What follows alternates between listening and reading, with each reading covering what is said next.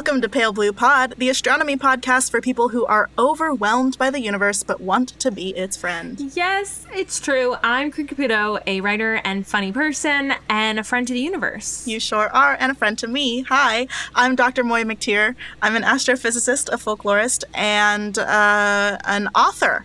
Today, I am adding that little bit. I'm an author. An author of the universe. An author, truly. Kind of. Kind of, yeah. Today, I am all of those things. Corinne and I are friends to the universe in the closest place we have been so far to the universe. Like, to the rest of it. Can't believe we made it. We are on our first extraplanetary trip. Mm-hmm. We are on the International Space Station. Boy, is it gorgeous. It is narrow and long and kind of hideous inside, but the view can't be beat. Right. Not comfortable physically.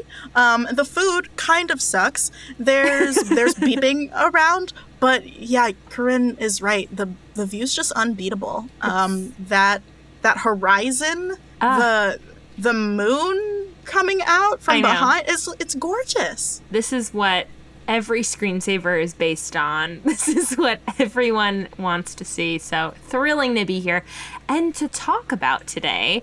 We have an amazing guest. It's Dr. Moya McTeer, because we have had other guest episodes where we talk about their books. So I'm so excited to talk today about Moya's. Yay! Thank you, Corinne. So if any listeners don't know, Moya is the author of The Milky Way, an autobiography of our galaxy. It's charming and fascinating. It's a biography of our galaxy from its birth to its eventual death, all told from the POV of the actual universe. It was named Best Book of 2022 by Publishers Weekly and ScienceNet. It was named Best Audiobook of 2022 by BookPage. And Moya, you read the audiobook, right? I did, with my own voice box. And now it's available in paperback. Yay! Which is so exciting. So exciting. I remember when I got the email saying that they were like running out of hardcover copies, so they were going to start printing the paperback, and it felt so good. Because it was pretty quick. That feels like such a significant moment in an author's life, where it's like there's a second printing and it's like in paperback. Yeah, I get to see it in multiple forms, and now truly so many forms, because some of the foreign translations are coming out, and they send me a copy of it, everyone that's come out, so I now have a shelf that's just going to have like all of the translations of the book in my home. I'm so excited. And I'm going to ask you about the translation. I'm going to ask you about all of it. But the most pressing question of all is, do you prefer hardcover or paperback? Hard-hitting questions right out the gate. Uh-huh. If it's a book that I would see as kind of a prized possession, like if it's part of a series that I really love and I know I'm going to come back to it, or if it's gotten really good reviews from people I trust, then I will buy it in hardback. Yeah, same. Like I want the full majesty of the book. Yeah. But if it's like a light summer read, if I'm getting it to read on a plane or a train and I want to be able to like not carry a lot of weight, I'll do a paperback. Yes, it is about like travel for me too. I have purchased my favorite books in hardcover and paperback, where it's like I'm gonna read the paperback over and over, but I'm gonna keep the hardcover like pristine. Oh, I love that. Like a true collector. Yeah, and I think it's just because I'm a very messy person. I frequently will like put my coffee in my tote bag and like I'm like, oh look, I'm hands free, and then I'm like every week shocked that there's coffee on everything I own. So I have to buy doubles of everything. Yeah, and keep one real clean. Yeah. I do kind of think, though, that a book is not meant to be kept pristine. Like, I feel like books are meant to be used. All of my favorite ones, I'm proud of how dirty they are, because it shows that I've like taken them out and I've let them live a life. Yeah. I love that. I'm of two minds about it. I read so many books as a kid, and I remember lending out some books to my neighbors because they were like asking for it, and I would always be so mad when they returned it to me like slightly messier. Then I was like, if anyone's gonna mess this up, it's me. Oh, absolutely. You are not allowed, because you have the bond with the book. They don't have the bond with the book. Exactly. I remember once someone gave me a book back and they didn't return like the jacket of the book. And I was like, rude. I can't believe this has happened. They took the like book's identity away. That's like wiping off a human's face. Why would you do that? I'm like half the that. Like this is useless to me now. And then you can use the jacket as the bookmark. Exactly. I'm like, this serves a purpose. You needed to give this back. But I've loved reading forever. I know, I mean, so many people do. It's not like the most unique trait. But have you always wanted to write a book? Yeah. So my mom, when she had me, she was in a PhD program for literature. Cool. And so she was like reading for her qualifying exam, like all of the Dickinsons and the Thoreaus and other heavy hitters in American literature. And she read them to me, and she would leave them out, and I would play with them. Like, they were my first toys. So I love that. Reading from a very young age, and was a good writer because I sat in on my mom's composition lectures for years that she was giving to college students. And I remember in middle and high school, I really wanted to write a book, but I always gave up after a few chapters. I either got tired of it or school and other activities got in the way. Mm-hmm. And I felt like if I was just given the time and the space to write a book, I could do it really well. But I had all my other stuff to focus on. Sure. And so in college, when I needed to write a senior thesis that sat at the intersection of my two fields that I studied, astronomy and folklore. This astronomer named Andrew Baker, he's a professor at Rutgers. He just like casually joked, "Oh, why don't you write a sci-fi novel?" And I was like, you know what, that's actually a great idea. And I did. And because it was for school, and like my grade and my graduation status depended on me finishing this book, I did. And it felt really good. But no one ever saw that. Like, it's available in a Google Drive on my website. And I always kind of wanted to scratch that itch of getting a book published. But I didn't know how to make that happen, and I wasn't about to do that in grad school until I got a cold email from a literary agent who asked if I had ever thought of writing a book, and I was like, yes, absolutely. And because I had his support and his connections, then it made it feasible for me. Yeah, that makes a huge difference. I think somebody who can also help you navigate this completely different industry and world, and the protocols are sort of I've also written a book. My his book is coming out in October. We have talked about this a lot, before we click record on the pod, where we are in the book world. But it's so specific and different, and it's not the fun and joy of just writing the story. There's a lot of pre-production and post-production that goes into something like this. Absolutely. So it's nice when there's somebody else there to guide you through those parts, and you can really focus on the part you're great at. Yeah, the writing part. That should be my job, is the writing. And a good literary agent will make sure that is your only job. Yes. I will say, though, that I never expected my first published book to be a popular science book. My whole life, I've been reading fantasy novels. I thought that I was going to publish a fantasy novel. Yeah. I didn't even really like sci-fi books, so the fact that I wrote that in college was a weird thing to me. But I do plan, after a long career of hosting science TV shows and generating cool content and art, I do want to retire to write fantasy novels. Oh, I love that. That's the goal. I was going to ask if, you've been in academia for so long, and academic writing is so not the book that you've published, which is great, but did you think that you were going to ever go down the kind of academic route of publishing? No, absolutely not. I knew in my second year of grad school that I didn't want to stay in academia and that I didn't want to keep doing my own research. And so I started my own science communication business before I even graduated. I got the deal to write this book a year and a half before I defended my PhD. Yeah, we met. You came on my show, Astronaut Training, when you were still in school. And I think even then, I remember talking in the green room, and you were like, this is not where I'm going to stay. This is kind of just, So one of the reasons, one of the many reasons that I didn't enjoy academia was because of the tension between academic writing and my very colloquial writing style. I had conversations with my advisor about papers that we were working on together where he told me my writing was too colloquial. Yeah. And it was really helpful for me to be writing this book at the same time as my dissertation because it was similar content. I wrote my dissertation about the Milky Way galaxy specifically, you know, the planets and the stars moving around it. But my dissertation had to be so dry and clinical. Yeah. And that made me think about this topic in a dry and clinical way. And I think one of my strengths as a science communicator is that I can share my passion for astronomy with other people. And I can't do that when I have to speak like an academic robot. Right. I do think you're very good at injecting enthusiasm to things that are famously dry. And I have wondered why academia...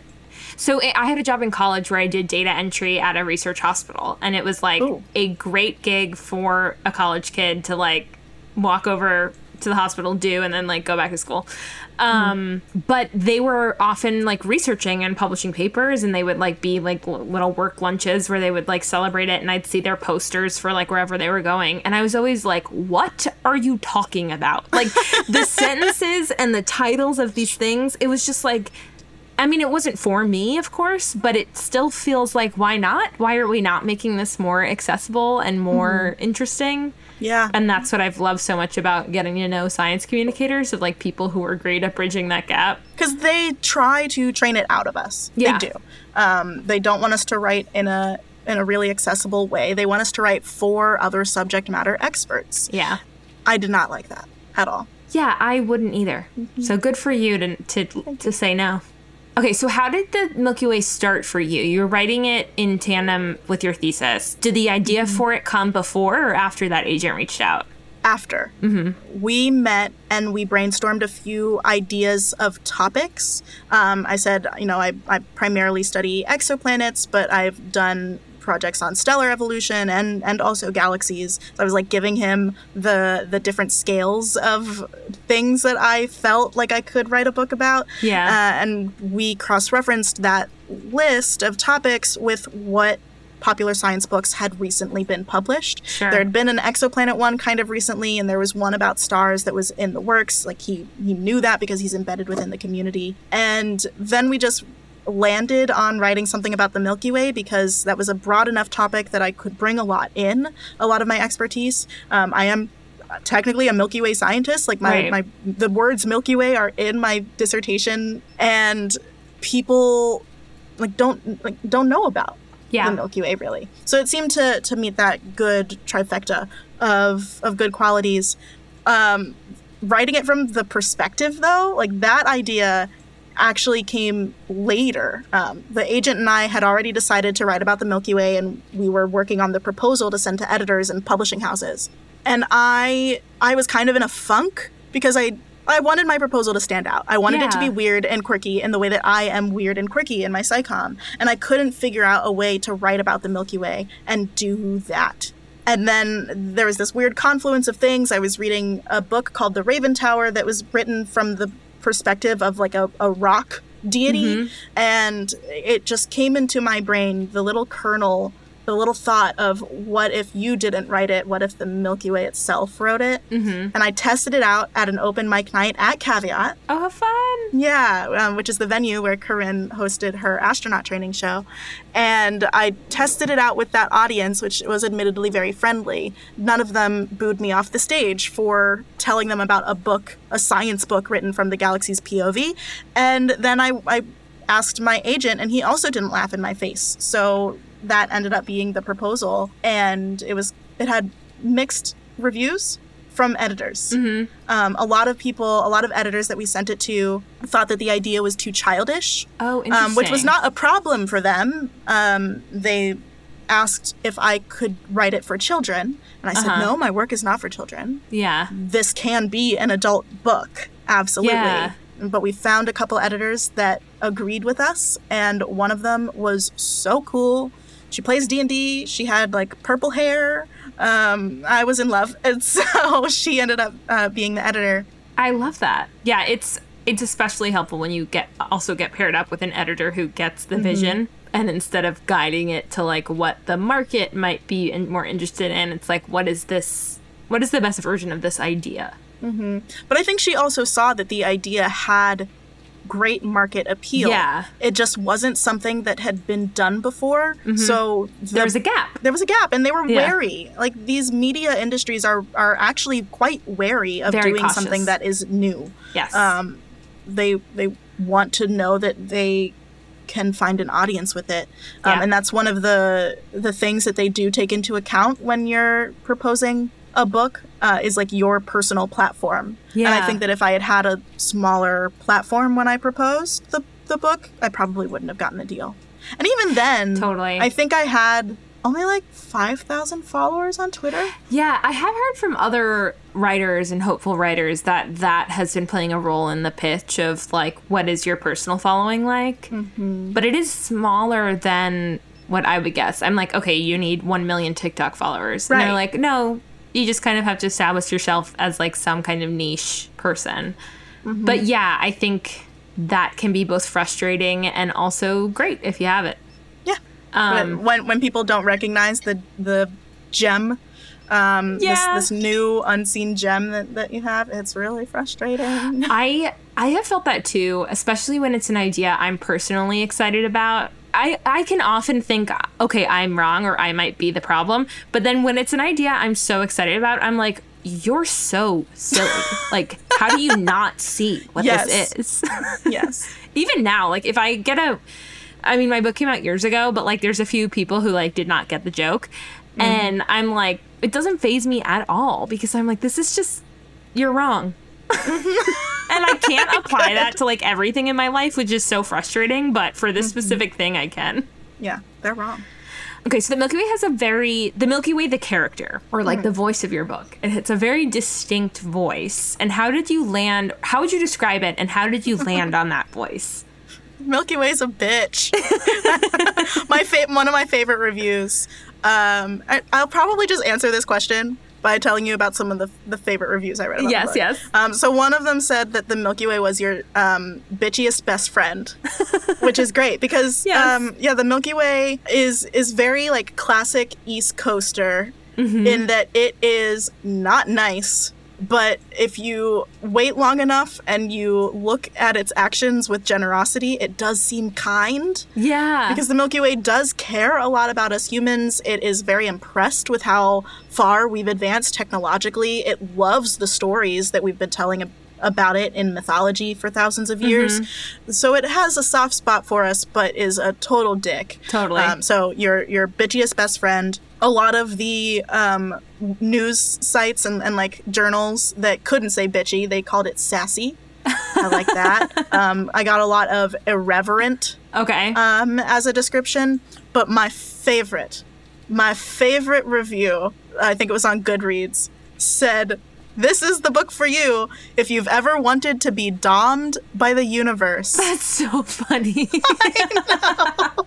And I was like, oh my God, yes. That's what we needed in the proposal stage. Like, that's the blurb we needed. If only we had known. That's so funny. So, yeah, it is. The Milky Way has no reason to care about us or be nice. It knows that it is larger and smarter and better at us at pretty much everything. But it wants us to know its story. Yeah. It wants you to not forget who it is. Oh, I love it. Yeah, there's some, like, psychology that I, like, gave to the Milky Way's backstory where it's, like, it has this inferiority complex because it, like, really feels like it has to be a big, macho, strong galaxy. And it has been. Like, it's the biggest galaxy in the local group, but it has that insecurity. It has this, like, deep depression. That's the supermassive black hole. That was, like, a weird metaphor that I put into the book, and I'm sure my editor was like, where did this come from? It's relatable. This was not in the proposal. Well, yes, but when I wrote the proposal, it wasn't COVID, and I wasn't really depressed. So there you go. Changing with the times. Yeah. Oh, I love it. Okay, so when you were writing it, well, I imagine that your writing process for school was very different than your writing process for this book. Like, what was your process for this book? Or was it similar? I think my writing process is always pretty similar. I do a rough outline. Okay. Well, for the book proposal, I had to have all of the chapters that I wanted to include and summaries for those chapters. Yeah, so that was a big lift already. That surprised me when I was writing too. Of like the first deliverable is essentially a table of contents. Yep. And I'm like, oh, okay. Well, what if the book's not done? Like, what if I don't know? What if I'm going to figure out what it is as I'm going? Yeah, I think they know it's going to change. I didn't include anything about mythology. Or I think maybe the mythology was all just one chapter in the proposal instead of being these little mini chapters that are dispersed throughout the book. Yeah. They know it's going to change, and that's fine. But I always start with a rough outline, just saying, like, what do I want to talk about here? And then I guess first I do my research and then I do a rough outline, but I had done a whole PhD's worth of research by that point. So I didn't really have to do any extra research for this book, just like checking that I had the right numbers and everything. And then I sit for a long time, especially for all of these. I have a special blanket. I have a special writing blanket. It's like sky blue and fuzzy. Aww.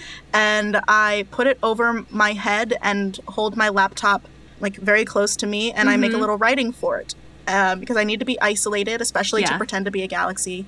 And I sit and I think for a long time, coming up with a perfect like opener, and then I start and don't stop until I'm done. That seems like very disciplined. No, I don't think so. It feels chaotic in the moment. Yeah. But I have always been the type of person up until college. I never wrote a second draft. Like what I wrote the first time was what I turned in, and I got an A+. Like that's the advantage of having a mother who's a literature professor. Yeah. Not that I ever let her read my stuff.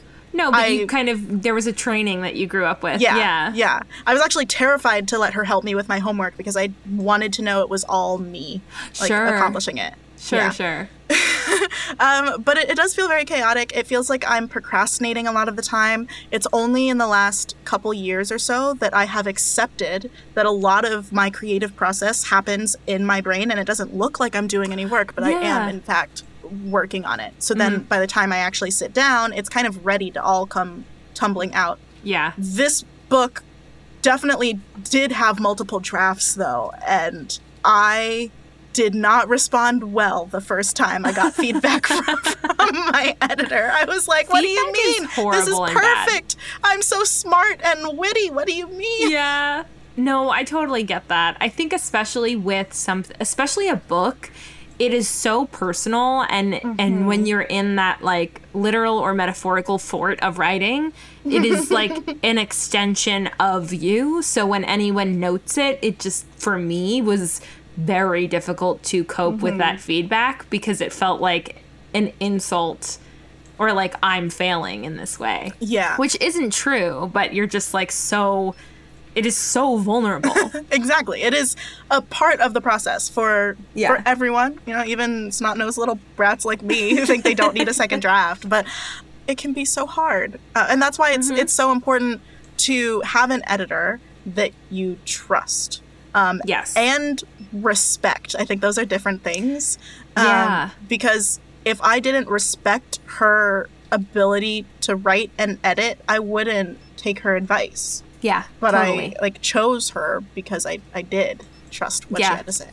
Yeah, and I think you want your editor to be better than you at editing and better than you at this. So it's so, in that initial like sting of like, I can't believe I've gotten a note on this, kind of, you're like, okay, at least it's from this person and not from like someone else. Right. Like if, my partner at the time when I was writing the book, if he had given me that feedback, I would have been like, absolutely not. What do you know?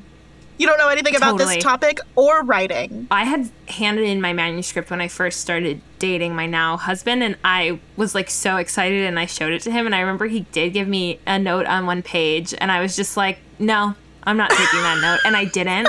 And I remember later when the book came out, he was like, this part's so funny. And I'm like, yeah, and you almost gave me a note to change that. I'm so glad you stood your ground, Corinne. You didn't budge. Which has been so funny when he is now asking me for feedback on his manuscript, and I'm like towing the line of like, should I change this to make it more me? Or should I, like, what's his... That's another thing. Giving feedback is really hard, I think, too. Yes. A good editor is not trying to make it sound like something they would write, but the best version of what you would write. Yeah. I heard that early in my career of, like... And I feel like most jobs have some element of editing in them or giving feedback. It's, am I changing this to change it? Or am I changing this to make it better? And I think you have to often be asking yourself that. Yeah, it's something I can still struggle with because my instincts take over and I'm like, you know what would make this amazing? And then, like, changing it all.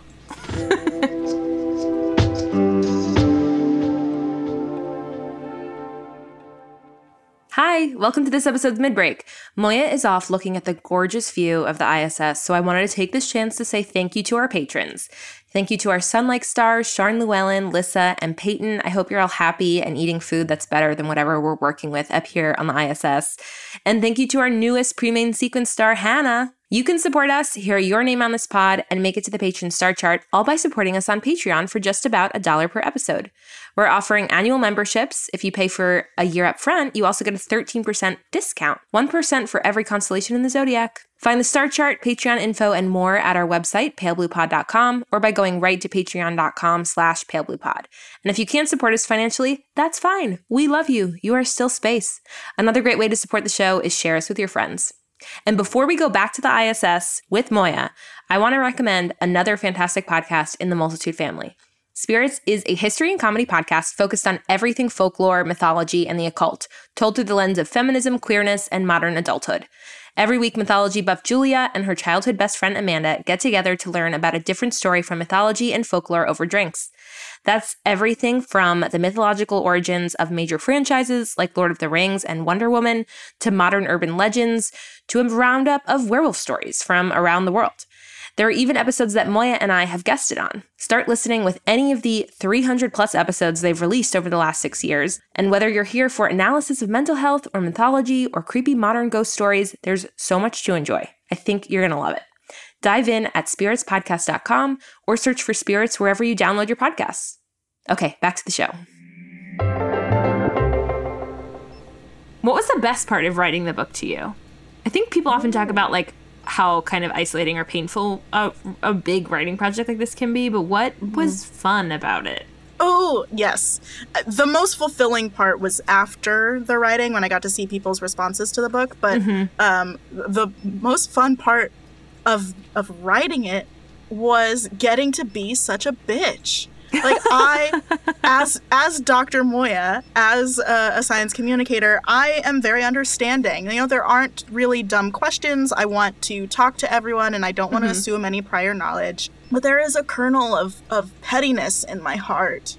And it was really cathartic to be able to get that onto the page, to be able to talk about how dumb humans are. Because we are. Yeah. Like, I do firmly believe that. And I would never want to aim that at any individual or even like a group of individuals. No, but as a whole. Yeah, the Milky Way, this larger than life figure with a radically different perspective, can say that. And some people didn't understand that. Some people were really turned off by the tone of the Milky Way, which is fair. But it was cathartic to write, and it made sense given like all of the time that I sat staring at a wall thinking about what a galaxy's psyche might actually be based on what science we know. Like, would be kind of a dick. I think you're totally right. Especially, this is a character who has no actual control on our behaviors and, like, the things we're doing wrong and messing up potentially for everyone, or the things we're doing right. So if it's just watching from this bird's eye view thing, unable to really interfere, I would also be a little annoyed. I'm like, I have this crystal clear view of what's going on, and none of you are behaving the way you should. Yeah. It was also just fun to write about the Milky Way in a funny way. I got to add jokes. And, you know, I'm not a comedian like Corinne, but I'm funny. And every once in a while when I'm feeling down, I'll, like, open the book and I'll see something that's just like really funny, and I'll be like, damn, you're so clever. Or I'll see something that is just like really well written, and I'll be like, damn, you're so clever. And it's good. Do you ever open the book and you're like, I like, you can't believe that you did that?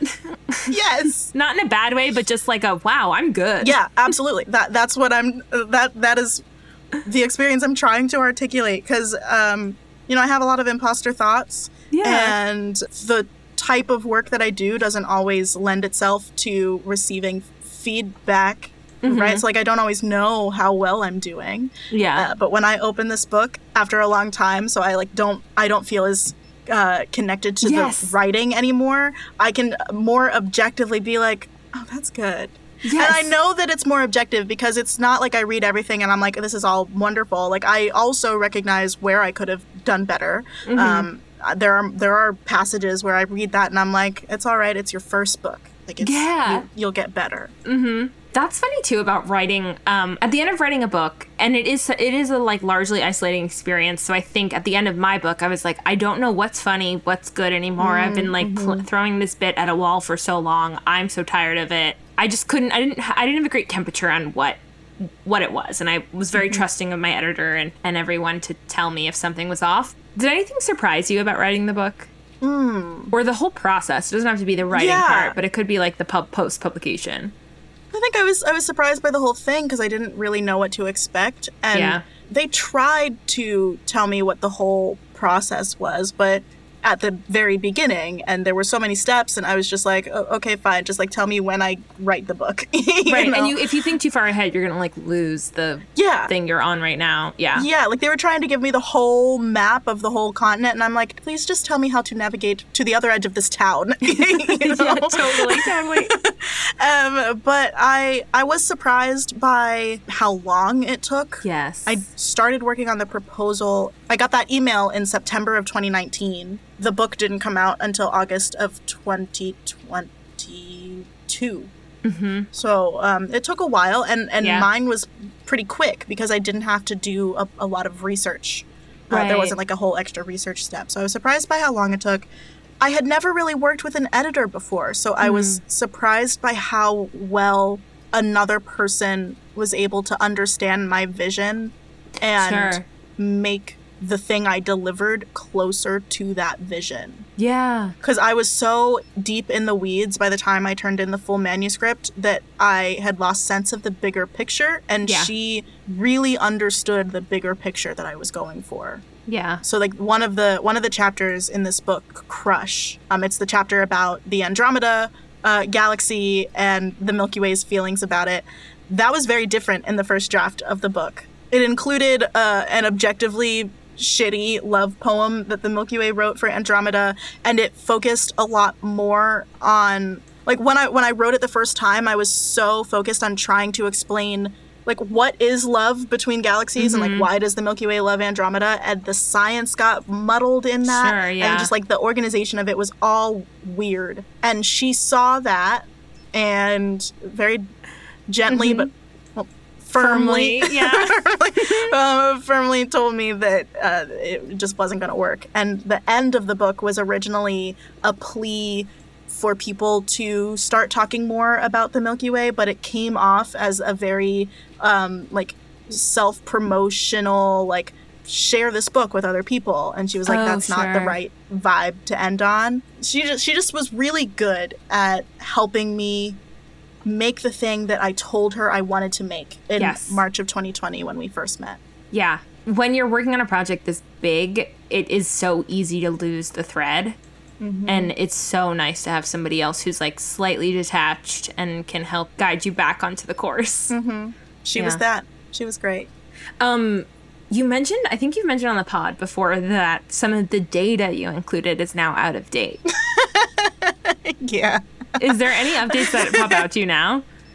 No, I think the really big one was the picture we took of Sagittarius A star, which is the black hole, the supermassive black hole at the center of the Milky Way.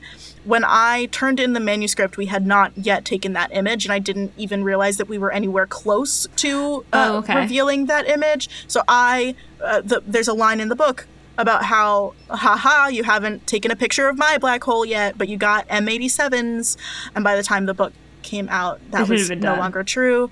But that's fine. It's not a big thing. I think like the number of exoplanets that I cited is going to be out of date. I think when I wrote it, we hadn't yet crossed 5,000, and we definitely have now. Okay, I want to ask about the translations of the Milky Way.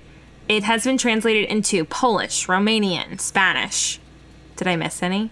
French. Hungarian. Turkish. There was a German one, but they backed out. But we got to keep their money. Good. So it's fine. Were translations always a goal for this book? Or, I mean, I know it's like a long-term goal for any book, but how were you feeling when it started getting translated? We started getting translation deals before I even started writing the book. Like, as soon as they announced it, the international people caught wind of it, and we got a lot of offers right away. That's awesome. Which is really cool. Yeah. Because it was weird and novel. Yeah. And they were interested. And it wasn't until long after the book came out, I guess not long, it hasn't even been a full year, but it wasn't until after the book came out that the translations were done, because they needed time to actually translate them. And then all of the translations are coming out of their own individual publishing houses in those different countries. So I've been working with the different publishing houses on the new covers. Some of the translations have their own distinct covers. Yeah, they're really cool. My favorite that I've seen so far is Chinese. Ooh, I didn't see that one. Yeah, it's not out yet, but I'll send you a picture of the cover after this. I think it's my favorite one yet. Yeah, but that process was really validating because it's not super common for a first-time author to get that many foreign translation deals. It also happened pretty quickly, which means my advance was more paid out faster than a typical debut author's advance gets paid out. That's awesome. So yeah, I felt good. How does it work for translations? Do they have you proof anything at all? Like I can't proof anything. Yeah, I was gonna say, how would you possibly do that? I don't even know how they translated my name into Chinese. Like I don't know what my Chinese name is, but they typed it out on the page. Like I now have a name that is associated with some like concept. So that's a little weird that I don't actually know how they're going to be translated, especially because there were some aspects of the book that were really important to me, and I was very careful about them in English, but it's not very easy to take that care in other languages. Yeah. To me, it was very important that the Milky Way have no gender. I use it throughout the book. And, there were some times when I had to be extremely crafty in my writing so that things were clear when I wasn't using gendered pronouns. Sure. And I was very proud of that. But I know some of the translations are going to be using gendered language. Yeah. So I feel some type of way about that, but I also have no real control over it. Yeah, that's a complicated task because you can't change a language that uses gendered words. And also, I think it's like when I was a kid, I didn't realize how complicated translations were. I think I just assumed all languages like one-to-one, and it's not at all. Nope. So you're really putting a lot of trust in the translator to understand the tone and the feeling and everything you're trying to communicate. Yeah, I'm a little nervous, but it's out of my control. Yeah, it's out of your control. It's kind of, you just have to dwell on how cool it is. But yeah, I'm just excited. And I have been thinking that maybe I could use it as some kind of like Rosetta Stone type thing to learn all these other languages by reading the translations, because I know what it should say in English. You know exactly what it's supposed to be conveying. Yeah. That's so funny. That's a really good plan. Thank you. We'll see if I actually do it, but thank you. Well, you have a long time. You have a long life ahead of you. You're right. I'll do it right now. I wanted to ask about your favorite section from the book. I know we've asked other guests of ours about theirs, and I'm sure you have one. I have so many. I have favorite little jokes and lines that I have in the section, in the chapter about how galaxies form and evolve. The Milky Way is talking about how it's born, and it has a classic play on the, like, when kids ask how babies are made, like, what do you tell them? And the Milky Way says, like, don't worry, you can just tell one of your little ones that when two galaxies love each other very much, they wrap their arms around each other tight and a new galaxy is made. Leave the storks out of it, please. You know, like the Milky Way has that very sassy request. There's a moment when in the chapter about the local group, which is the collection of galaxies that the Milky Way is a part of.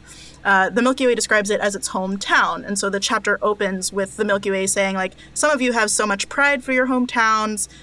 There's sports, there's food, whatever. But, like, what is a cheesesteak and what does it have to do with horses? is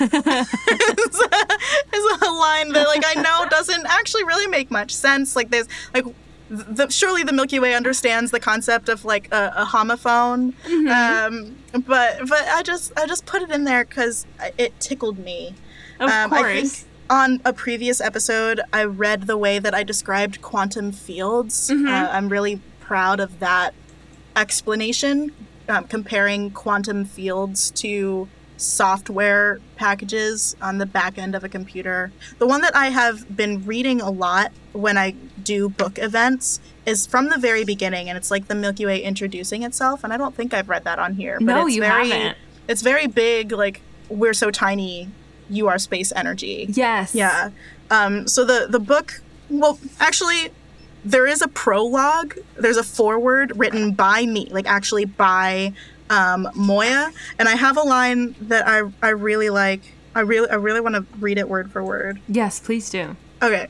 I'm talking about my experience growing up in my hometown, which was very rural, very conservative, very white in Pennsylvania, and how I knew I needed to get out of there. And so I say, you know, they're all very nice, but I learned early on that my life would be better if I got myself out of there ASAP. Lucky for me, Harvard admissions officers are much fonder of bizarre, brilliant black girls than a lot of miners' sons were. Because those miners' sons were mean. Oh, Moya, I have the chills. Oh, thank you. I did actually meet that admissions officer, the one who was personally responsible for my application, and I gave him a big old hug. Thank you, Mike. He changed my life, truly. Yeah. Oh, thanks, Mike. Thanks, Mike. So yeah, this is the first chapter from the Milky Way's perspective. And the Milky Way says, everything you've ever seen or touched is a part of me. Yes, even you vain, filthy animal. I wrote from the beginning. Like, I started at the beginning and worked my way through the book. Yeah. So this was the first thing that I wrote in the Milky Way's tone of voice that really felt like you vain, filthy animal. And as soon as I wrote that, I was like, yes, that is the Milky Way. And the Milky Way goes on to say, I made it all. Not intentionally, of course. I have no need for chairs, and I really couldn't have cared less about whether or not one of my worlds produced life, especially in a form that was so picky about where it sat. You humans just appeared one millennium, and then it took another several thousand years for me to actually notice you. I guess, in some ways, I'm glad that I did, but if anyone else ever asks me, I will absolutely deny feeling any sort of affection for your fleshy species. Over the course of the book, the Milky Way does warm up to humans and humanity. Before we get too far along, allow me to introduce myself. I am the Milky Way, home to more than 100 billion stars, and yet you still think yours is special enough to have its own name. And the 50 undecillion tons of gas between them. That's 5 followed by 37 zeros. I was going to say, that's a number I'm not familiar with. The Milky Way, in a lot of parentheticals, likes to make fun of how complicated our language is and how so many people don't understand much of the language. The Milky Way says, I am space, I am made of space, and I am surrounded by space. I am the greatest galaxy who has ever lived. Yeah. Whether I like it or not, our lives are intertwined. My existence is, of course, much more important to you than yours is to me, but over time, your kind has demonstrated that you aren't completely useless. And that really is just how the Milky Way introduces itself to the readers. With a bang. With a bang. Oh, I love it. Well, that is my questions for you. Oh, nice. That it is. I have a question for you. Shoot. What are your thoughts on the illustrations? Do you have a favorite illustration from the book? Oh my God, that's such a good question. Thank you. Because my illustrator for the book, her name is Anna Marie Salai. She is my oldest friend. Oh my God, I didn't know that. We met in 3rd grade. This September is going to be our 20th anniversary of friendship.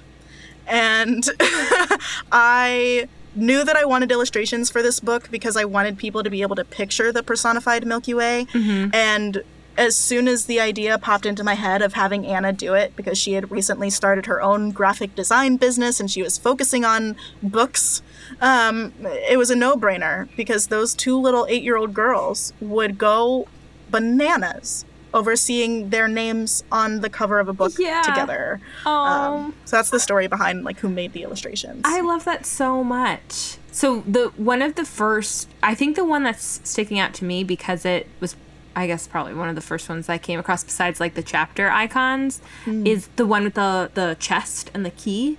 Because it feels to me like my favorite kinds of like graphic novels that I've read are like a little spooky but like simple, and I just love it. Yay! Oh, I'm glad. Yeah, that's in the Secrets chapter. Yes. At the end where the Milky Way is... It's not the first one. I don't know why I said that. No. I think that might actually be like the last It might be the last illustration. One.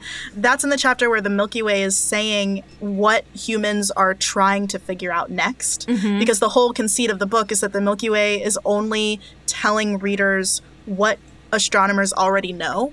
Because it's kind of mad that astronomers have not been able to communicate their stuff well up until this point. So that image is the Milky Way unlocking its chest of secrets. Mm-hmm. And there's a rose on the chest because I had just read that roses were like medieval symbolism for secrets. Ooh, I love that. I didn't know that. So I told Anna, like, last second, like, hey, can you add a rose?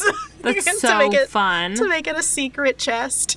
I'm so glad you asked that because the illustrations are awesome. I'm always delighted when a book has, not like a picture book, but it still has those, like, charming things within it.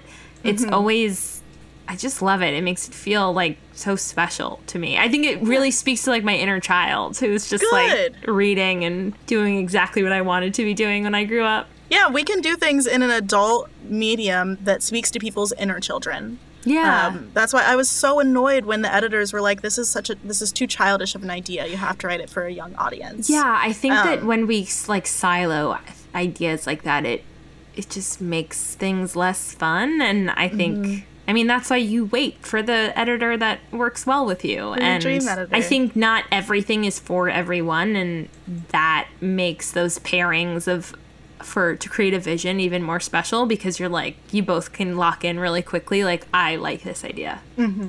Oh, actually, I don't know why I didn't think of I forgot about this illustration.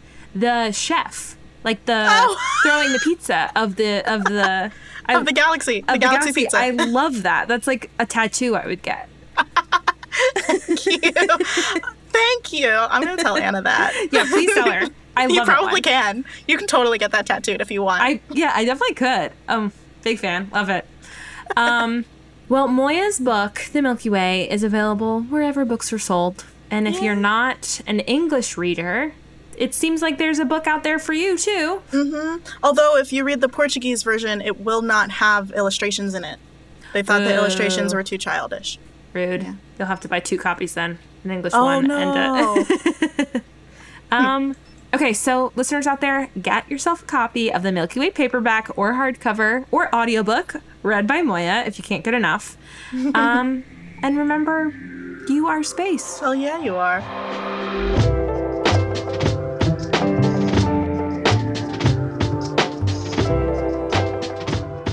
Pale Blue Pod was created by Moya McTeer and Corinne Caputo with help from the Multitude Productions team. Our theme music is by Evan Johnston and our cover art is by Shay McMullen.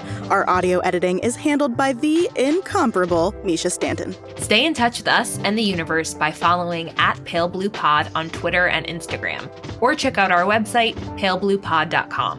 We're a member of Multitude, an independent podcast collective and production studio. If you like Pale Blue Pod, you will love the other shows that live on our website at multitude.productions. If you want to support Pale Blue Pod financially, join our community over at patreon.com/palebluepod. For just about $1 per episode, you get a shout out on one of our shows and access to director's commentary for each episode. The very best way, though, to help Pale Blue Pod grow is to share it with your friends. So send this episode, this link, to one person who you think will like it, and we will appreciate you for forever. Thanks for listening to Pale Blue Pod. You'll hear us again next week. Bye.